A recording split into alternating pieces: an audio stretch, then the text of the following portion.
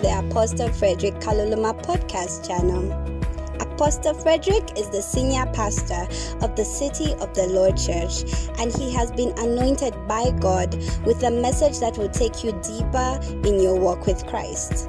We have the mission to bring hope to the hopeless, and we seek to build a community of believers founded on faith and walking in love until the return of our Lord Jesus Christ. So, if you would like to officially join the City of the Lord Church and get access to pastoral care, counsel, and one-on-one sessions with the man of God, fill in the form in the link below the podcast description. Now, here comes today's powerful word. It is your word. So grab your Bibles, pens, and notepads as we join Apostle Frederick from the City of the Lord Church in Lusaka, Zambia. Be blessed.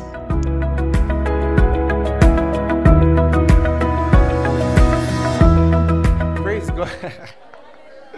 Okay, enemies of the soul. We looked at condemnation, shame, and guilt, and the like. There's one that I want us to look at today. We'll start with a joke that's not very funny. What car did Jesus drive? A Chrysler. Okay, let's go. The first enemy of the soul that we looked at was shame, and we combined it with guilt. I was interchanging, so you can just put B, guilt. C, anger. But I really want to go to D, so I might be a bit quick on C. Anger. Praise God. I forgot I have another mic. Anger. Now, anger is one of the most deceptive emotions.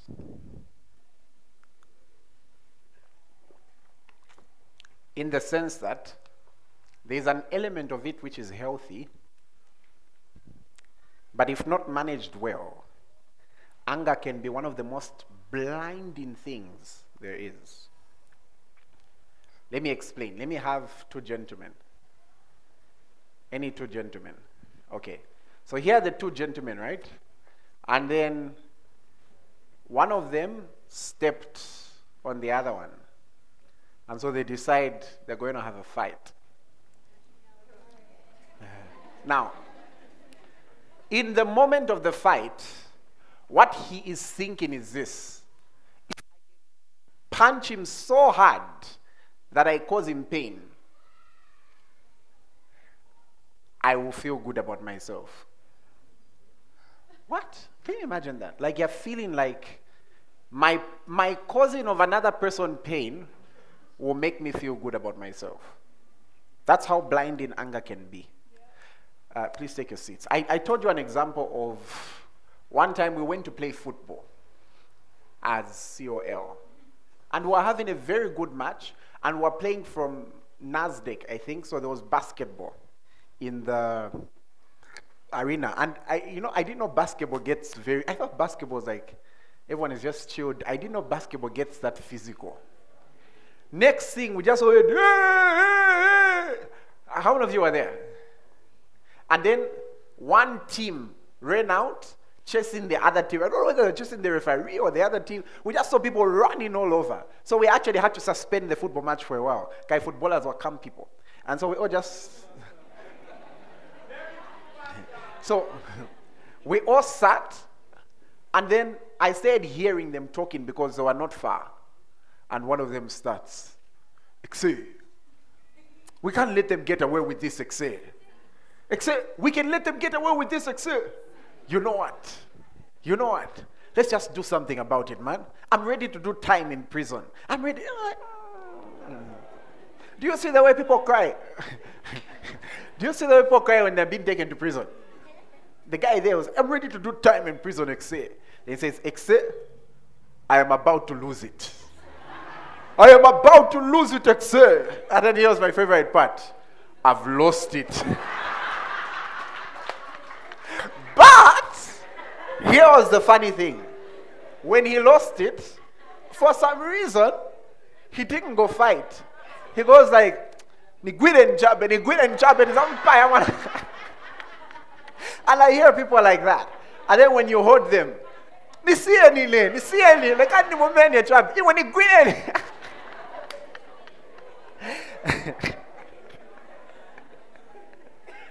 what am I trying to say? Anger is one of the most deceptive things, because you think that by causing, imagine you go do time in prison because of a basketball match.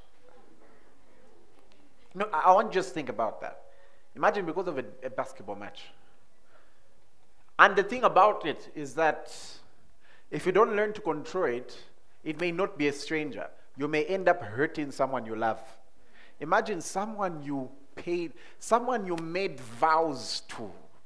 You vowed, I will love you like Christ loves the church. This. And then you lift your hand at them. I remember I was sharing with some of the gentlemen during the marriage counseling session. And I was saying scripturally, let me show you the scripture. Ephesians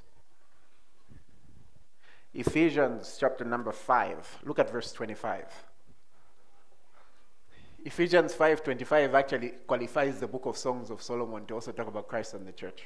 Because it says, husbands, love your wives just as Christ also loved the church and gave himself for her. That he might sanctify and cleanse her with the washing of water by the word. Yes.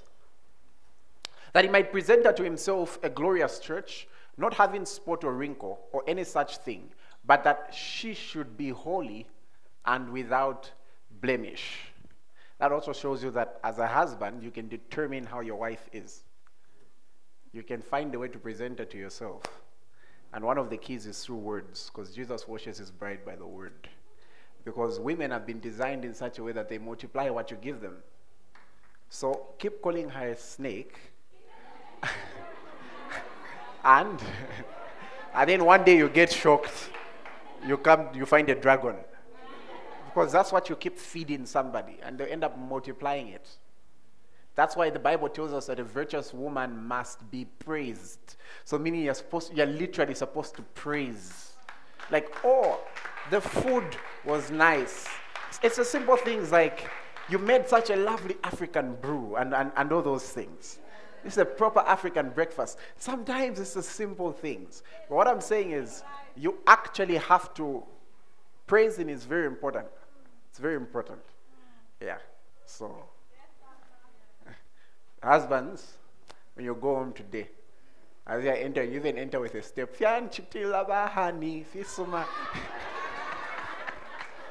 Wives, send me videos. Okay, let's continue. And then next verse. So husbands ought to love their own wives as their own bodies. He who loves his wife loves himself. Now, if you found somebody walking, and as you see them walking, they keep punching themselves, what would you say about them? That's the same thing as going to punch your wife. Because you're supposed to love your wife as your own body. And everybody said? Amen. Now, anger, like I said, is a very deceptive emotion. It reduces a person to what the scriptures call animal behavior. A person with no self-control, at that moment, is acting just like the animals act. Because an animal, they just see Molife running, they want to chase him. I don't know if you're getting my point. And as everyone is saying, don't run.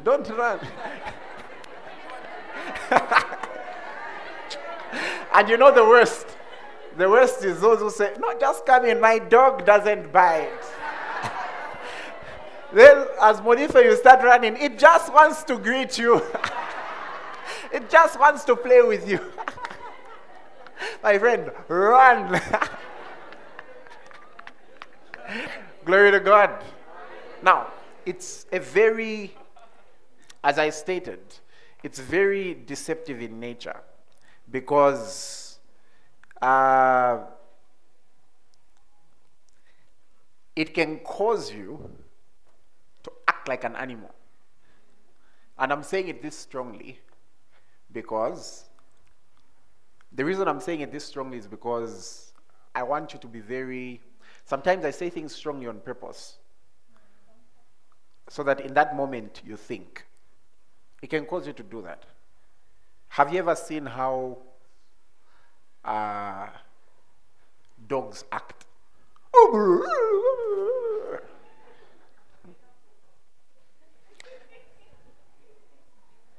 Tell your neighbor you're better than that. So if you can't exercise self-control, there'll be a challenge. Praise God. Ephesians 4 verse 26 to 27. I will read it from the NKJV and then from the NLT. Deacon, were you sending me a message? Okay, wonderful. Ephesians 4 verse 26. It says, "Be angry and do not sin. Do not let the sun go down on your wrath, nor give place to the devil." NLT.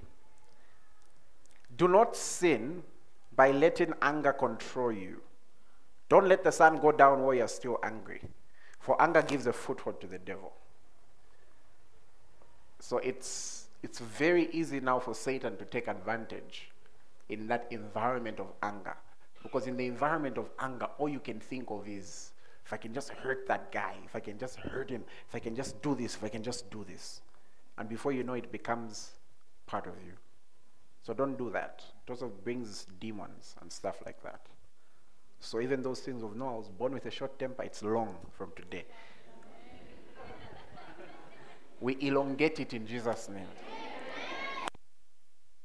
Because from the second Adam, you were birthed in a different way. Praise God.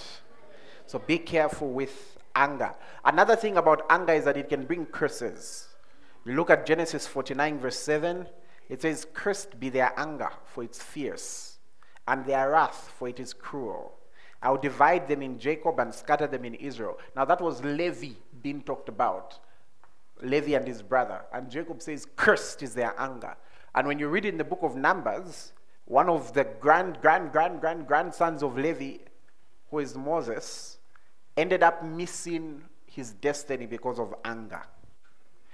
In Numbers 20 from verse 7 to 11, you read it in your own time. But God had told Moses to speak to the rock. But when you look at verse 10, the Bible says, "And Moses and Aaron gathered the assembly before the rock, and he said to them, 'Hear now, you rebels.'" He was angry. "Must we bring water for you out of this rock?" And then when you read, he really added a few things. Verse 11, he lifted his hand and struck the rock twice with his rod, and water came out abundantly. So he had the right results, but the wrong method. And in verse 12, the Lord spoke to Moses and Aaron and said, "Because you did not believe me to hallow me in the eyes of the children of Israel, therefore you shall not bring this assembly into the land which I have given them." So Moses missed his destiny. Moses' destiny was not to take them to the promised land. Sorry, it was not to take them to the wilderness. It was to take them to the promised land. But he ended up missing his destiny because of an act of anger. So be very careful. Some people here would have been in very good relationships, but there was a day you were angry and you said something. You sent a strong message and you forgot to press delete. So be very careful with that. But then on the other hand, in the spirit of bearing one another's burdens, you also take note that maybe for some of your fellow brethren and sistren and the like, who maybe you've had challenges in this area before, they hadn't heard this message by then. So bear one another's burdens, okay? Anger can be passed on to others. People can even inherit anger which is not theirs. And sometimes the one inherited is worse. Look at Matthew 14, verse 8. Matthew 14, verse 8. Do you remember when Herod's wife danced? Sorry, his daughter danced, and he said, "Give me, I'll give you anything, even half the kingdom." And the Bible says, so she, having been prompted by her mother, said, "Give me the John the Baptist's head here on a platter." Can you imagine that? Where did her anger for John the Baptist come from? The mom. That's why be careful also what you hear. How you feel about a person. Sometimes ask yourself why you feel that way. And then what's challenging is when they reconcile.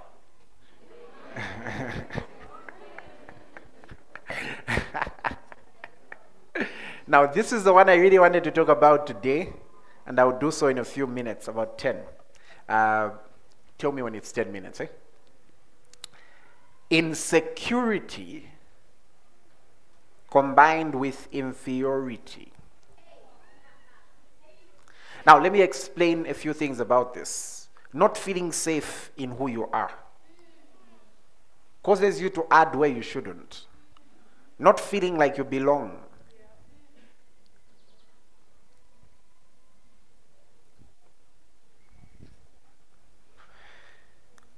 I find it interesting that when you read Genesis 3, and I want you to see verse 1, the serpent speaks to Eve, and when you read in Revelations, we're told the dragon is that old serpent, and says, did God really say that you're not supposed to eat?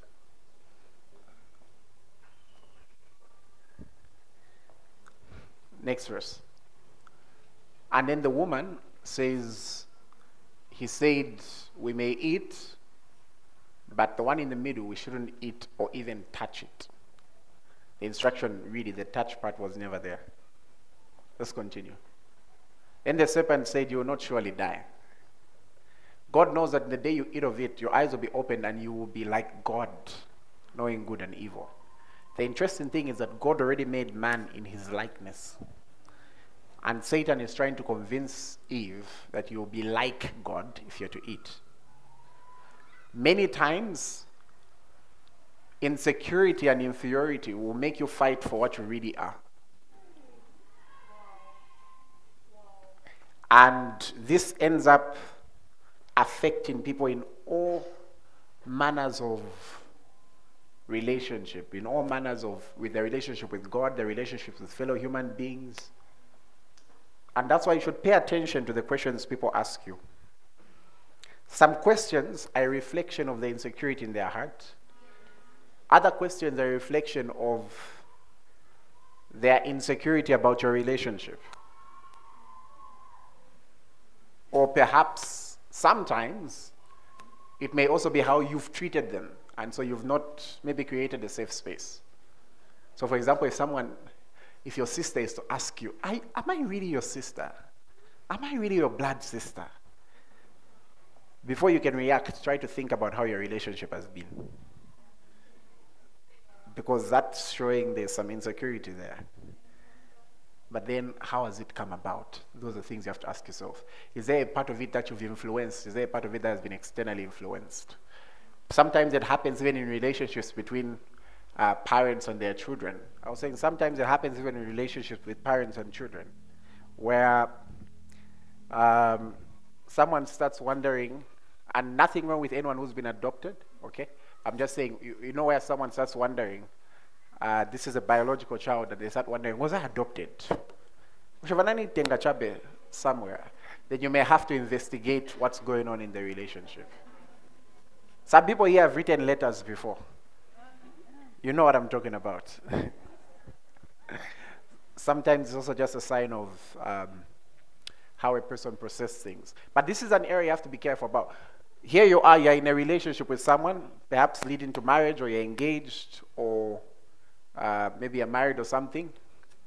And let's say you receive a message, am I really the girl for you?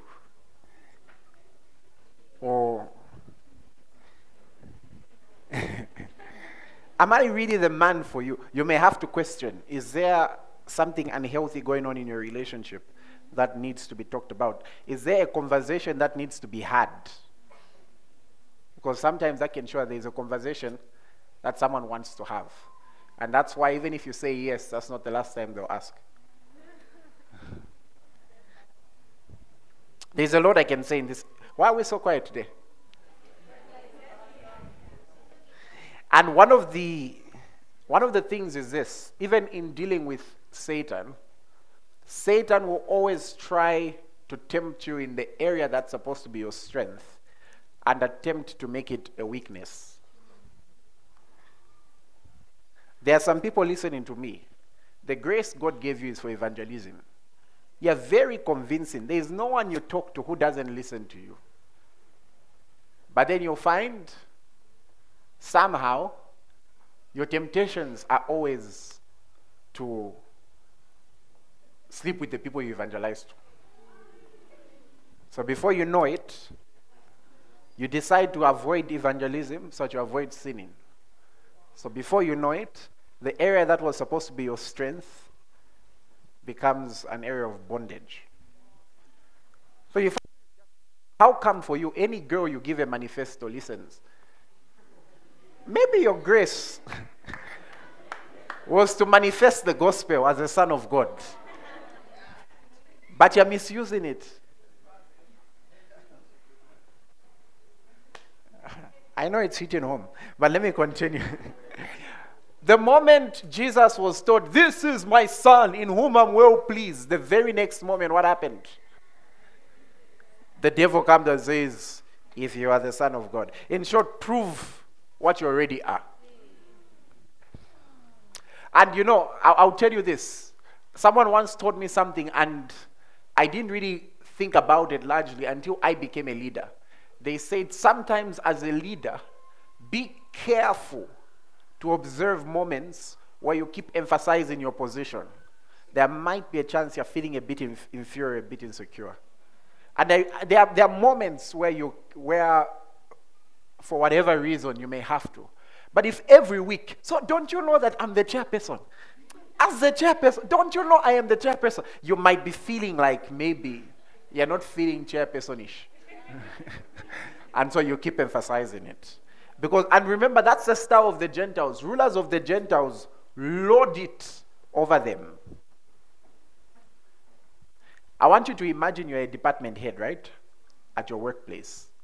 And on a particular day, there's an issue at work.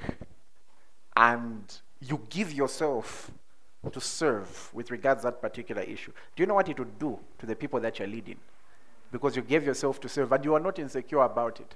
When I say pastor, one of the things I was told is try your best not to relate in a friendly way with your members. Otherwise, they'll become familiar. The teaching on familiarity really needs a lot of work because it robs you of your pastoring.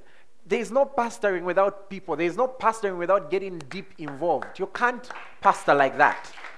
As a matter of fact, Jesus reached a point where the higher they graduated with the disciples, eventually he even called them his friends. Eventually. What I'm trying to say is sometimes people have got this mindset of, let's say you're going to be a pastor. Then you must be coming like this. Bless you, bless you, bless you, bless you, bless you. And if no one can greet you, no one can talk to you, no one can crack a joke, people can crack God. People can talk to God and pour out their hearts. Surely they should be able to if you're a pastor. So I shouldn't hear that the day we made you a cell leader, your shoulders even went up. You can't say hi anymore. The moment someone greets you, you put sanitizer. No. Put sanitizer privately. Okay, so let's go.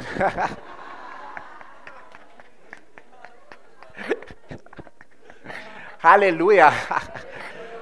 Now, there is this famous term in psychology, and now you do 6. There is this famous term in psychology called the imposter syndrome. How many of you have heard about it? Imposter syndrome, right? You see it in the scriptures. It was addressed. Have you noticed one reason why the book of Romans was written is because the Gentile Christians were feeling less of believers. Yeah, they were feeling less of believers than the Jewish Christians. So Paul had to write to them, look guys, even though they were circumcised, you've been circumcised in the heart. He literally had to write to them saying, look, you're also spiritually a Jew. You're also this, one man in Christ and all those things, because they felt less than other believers.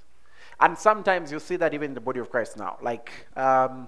I'll give you an example. Next week, I'll be in Kasama, right? And actually, this week I'm in Kasama. Flying to Mansa first, then trip car ride to Kasama.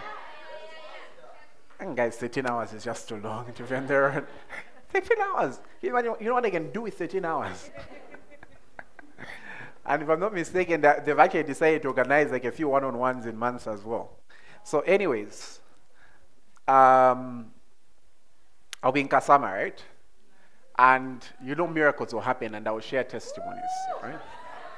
Now, if you came for a conference, and then, let's say, Pastor Mbasela over there. Let's say for him this week, he will be preaching in Dallas, Texas. And so, I'm sharing a testimony. Guys, so in Kasama, this and this happened. Then afterwards, we went this side, then we prayed for this one, and then this happened. And then he's also sharing, no, in Dallas, this and this and this happened. Are you going to honor the Dallas testimony more? And the Kasama testimony? And they're both people. If someone gets healed in the UK and another person gets healed in Zimbabwe, in the two human beings, haven't both human beings been healed? Sometimes we've got this inferiority such that we try to exaggerate things that shouldn't be exaggerated. Like, there are some pastors who may never preach in the UK, they may never preach in Sweden, they may never preach in Switzerland. It doesn't make the anointing on their life any less than the ones who travel out. Doesn't do so. Because at the end of the day, it's just people. If you don't, that's why you find there's some people who've gone abroad and they've done well. And then there are others who've gone abroad because they just wanted to look a certain way. And they are struggling. They admire those in Zambia. They are struggling. A number of them. Reason being, they left a very posh car and a very good job to go and work 3 jobs, which they don't like. But just the name that they're in the States. Be careful. With the imposter syndrome, let me just read these notes quickly because I have to end. Maybe I'll finish next week. So let me just read these notes quickly. The imposter syndrome is a psychological occurrence in which an individual doubts their skills, their talents, or accomplishments, and has a persistent internalized fear of being exposed as a fraud. For example, do you mistrust the compliments people give you? People say, you look good today. I come back, we look good. Obviously, they are setting me. If the first thing in your mind is they are making fun of me, then do you actually believe you look good? Another example, do you feel unworthy of success? Do you feel unworthy of success? Do you feel look, apart from the overwhelming, never-ending, reckless love of God, which you didn't deserve and didn't earn, that degree that you've gotten, right? Do you feel like, I don't deserve this degree? Oh, degree, I don't deserve you. There is a challenge. If you come out, and that's one reason I tell people not to use malpractice. Do you know what malpractice does? I know of a gentleman who was extremely intelligent, but the guy panicked with grade 12 and used malpractice and got the highest grades available. Within 6 months at Onza, he had been dropped. What happened? He no longer had confidence in how intelligent he was. It would have been better for him to get 13 points and he's aware of where he's at, areas where he's got strengths, areas where he's got weaknesses, and improve, than to cheat and not know who you are and what you're doing. I don't know if you're hearing me. So what I'm trying to say is, if you don't feel you deserve that degree, you might have a challenge applying for your master's. It will feel too big for you. Be confident in yourself. Anyways, let's continue. Do you feel you're not worthy of any success? Someone good comes in your life. Every day I text them, so you're going to leave me today, right? So you leave me today, right? Okay. Do you feel that you got where you are merely by luck, not by the will of God? Do you underestimate your competence and your skills? Or do you have the I can do it or I can learn mentality? Do you criticize yourself even after you've been given praise? And you know something? Sometimes you also have to learn. I used to be extremely hard on myself. I'm still hard on myself, but I've learned to enjoy it. Like, I would be in a meeting of mine and everything, and all I'll notice are mistakes. No, that should have started 20 seconds ago. No, that should have started 5 seconds ago. Why did they start walking with their right foot? Why didn't they start with their left? You know, it would have looked more orderly. That's what I'm saying. That's what. And you know what used to happen? Everyone will come out of the meeting. Pastor, that was fire. That was amazing. I'll come out saying in my sermon, I should have said that like that. I should have said that like this. Then there was that point. Maybe I could have cracked the joke like this. And so everyone would enjoy my meetings except me. Then I was taught sometimes also just learn to chill and enjoy. So you know what I say doing at my meetings now? I dance. Have you noticed almost every conference I have that moment where I take a walk, greet a few people and they're like, you know what I'm doing? Just enjoying the moment. Like I can't work hard all these months just to have a conference and hide from everybody the whole time. I've already been in the closet. I already know what God wants to say. So I need to be winding up. So I was saying, do you have to over-impress so that people don't figure you out? I'm using myself as an example. I experienced this when we first started the church. I didn't feel like I was speaking to my spiritual children. I felt like I was speaking to an audience. So I felt like everyone was weighing me, like they were all gauging me, like, hey, let's see if you're... let's see. And then I felt like everyone was expecting what they had seen at WEM. Now at WEM, you've prepared for 3 months for one sermon. And you've done your hair. So now, I felt like everyone was expecting every sermon to be the 16 calabashes of gold that hold your shirt. And that's why if you're a minister and you're listening to me, listen, you don't have to have, like, to name every Sunday, special Sunday, not my head, not my blood, and the like. You will struggle because your people always think it has to be a special Sunday for God to move. The best is when on the normal Sundays, a lot can happen. So I would have challenges with, honestly, I would struggle. Like I would think, is this sermon good enough? Is this good enough? Is this good enough? Because sometimes God will tell you, yeah, go and teach on paying attention. Or go and teach on timekeeping. Imagine, you've studied the scriptures, just to go teach my people how to keep time. And so I struggled in the early days. Until one day I just decided, let me just be myself. And that's how come I say doing a few unorthodox things, like participating in the plays. You know, this year's the Christmas one. Something we're planning. I've been meditating on it. I started playing instruments when I felt like. And then here's the interesting thing. I was in Kafir last week. And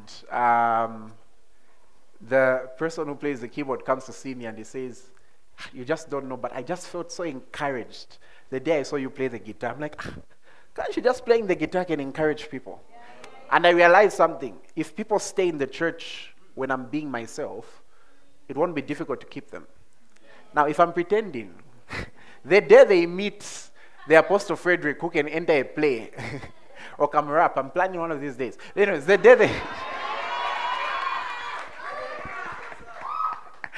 they meet that, they'll have a challenge. So like, let's say your friendships or anything. Do you have to lie to impress people? Do you have to lie to maintain something? Any relationship or friendship or anything where you have to lie to maintain it, it's a challenge because it means you're not comfortable being yourself.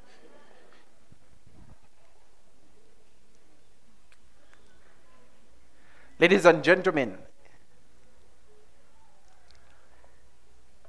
when promises of God are read out, do you feel like they are not for you? No, that's for Kanso Chongo, not for me. No, that's for... Who is the sister in this church?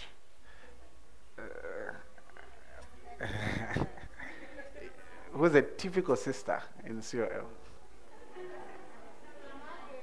Sister Margaret? Yeah, no, that's for Sister Margaret shower. Not for me. No, for me, I over-sinned, so I'm just okay with just being, I'm just okay with just being a backbencher, and I'll never come to the front. Ladies and gentlemen, it becomes, due to time, I'll end here. I'll finish it in 2 weeks. There's a lot I have to say. So rather than rushing it, I was going to rush it, then I realized I'm the pastor.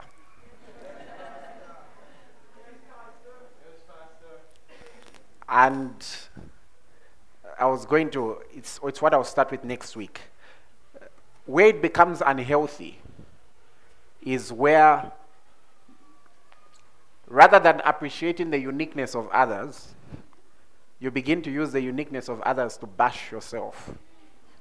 I once went to preach somewhere, and when I was entering, they hyped me up.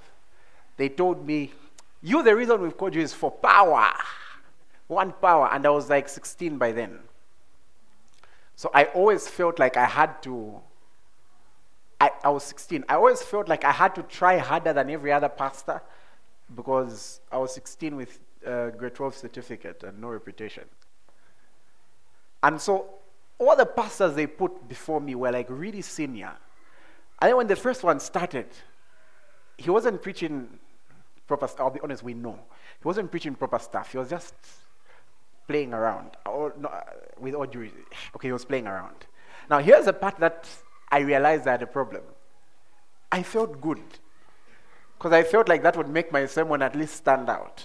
Second pastor was worse.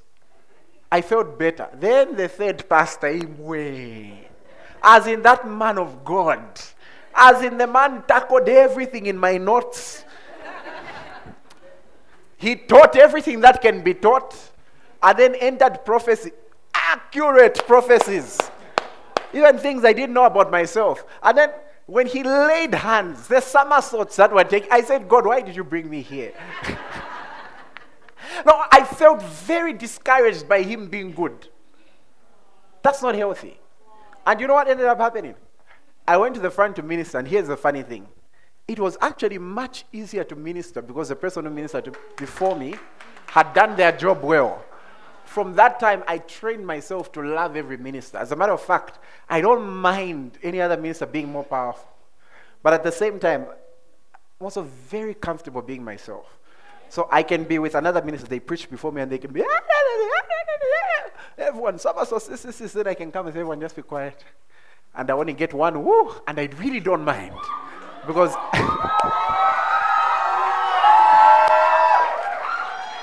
and so, similarly, if I asked you this question, and it's the final question I'm asking, like, I'll use beauty and handsomeness as an example. As a guy, think of the most handsome guy you can think of. Don't say it. Don't say it. And then as a lady, think of your idea of the most beautiful woman you can think of. Like, keep it to yourself. Don't say it. And just be honest with yourself. Be honest. And in the sincerity of your heart, you answer yourself whether the person you are thinking of was actually you. Or maybe you would be much better if you had that one's height, and that one's hair, and that one's complexion, and that one's speech, and that one's eloquence, and that one's background, and that one's money, and that one's daringness. Before you know it, you're literally trying to create another human being that has never existed. If the ideal person in your head is a hybrid of that one,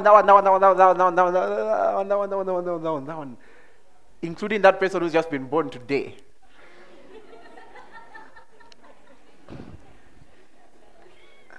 As funny as it may sound, then maybe you've not learned to appreciate you the way Jesus does.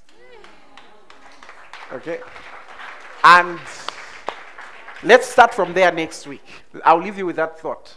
I want you the whole week to be thinking, who's the idea of a proper believer? As much as there are people to imitate, how do you see yourself? How do you see Jesus seeing you? Okay. Is there any person in this place who is not born again and you'd like to be saved today? That looked like you were putting your hand up. That's a deaconess. Okay. Now, it doesn't matter even if there was another guy recently who said, Apostle, you led a gangster to Christ. So even if you're a gangster, it doesn't matter, you're welcome. It doesn't matter where you've been. It doesn't matter how it's been. If you would like to confess Jesus as your Lord, maybe you may have even started out in the church, but you lost your way. And today is that day where you come back home. So if you want to give your life to Jesus, raise your hand. Don't wait for another person to do it. Raise your hand. I'll give you a few seconds. Let me check and I look at your faces. I can tell who looks like they are thinking about it. Anyone in this section who wants to give their life to Christ? Are you all born again? That section, okay, wonderful. You can stand. You can stand. Anyone this side? Okay, I want you to say after. What's your name? Susan. I'm happy to meet you. Say after me. Say, Lord Jesus, I believe you are the Son of God, and I confess you today as my Lord. Amen. Congratulations, Susan. Please feel free. Now, in the name of Jesus, I bless you all. I speak in Jesus' name that your path is made straight and that your ways are made straight. Crooked paths are being made straight in Jesus' name. I declare you have a blessed week. I declare you're on fire for the Lord. I declare that even as we begin our fast, you experience grace from God. Grace to hear Him, grace to obey Him, grace to follow Him. And may the results be extremely evident. In Jesus' name, amen. Oh, wow. What a service. I have been so blessed, and I know you have been too. May the grace of our Lord Jesus Christ, the love of God, and the communion of the Holy Spirit be with you. You can reach the City of the Lord Church on 0777 930882. If you are unable to call, you can email us on thecityoftheLordZambia@gmail.com or reach us on Facebook at the City of the Lord Church.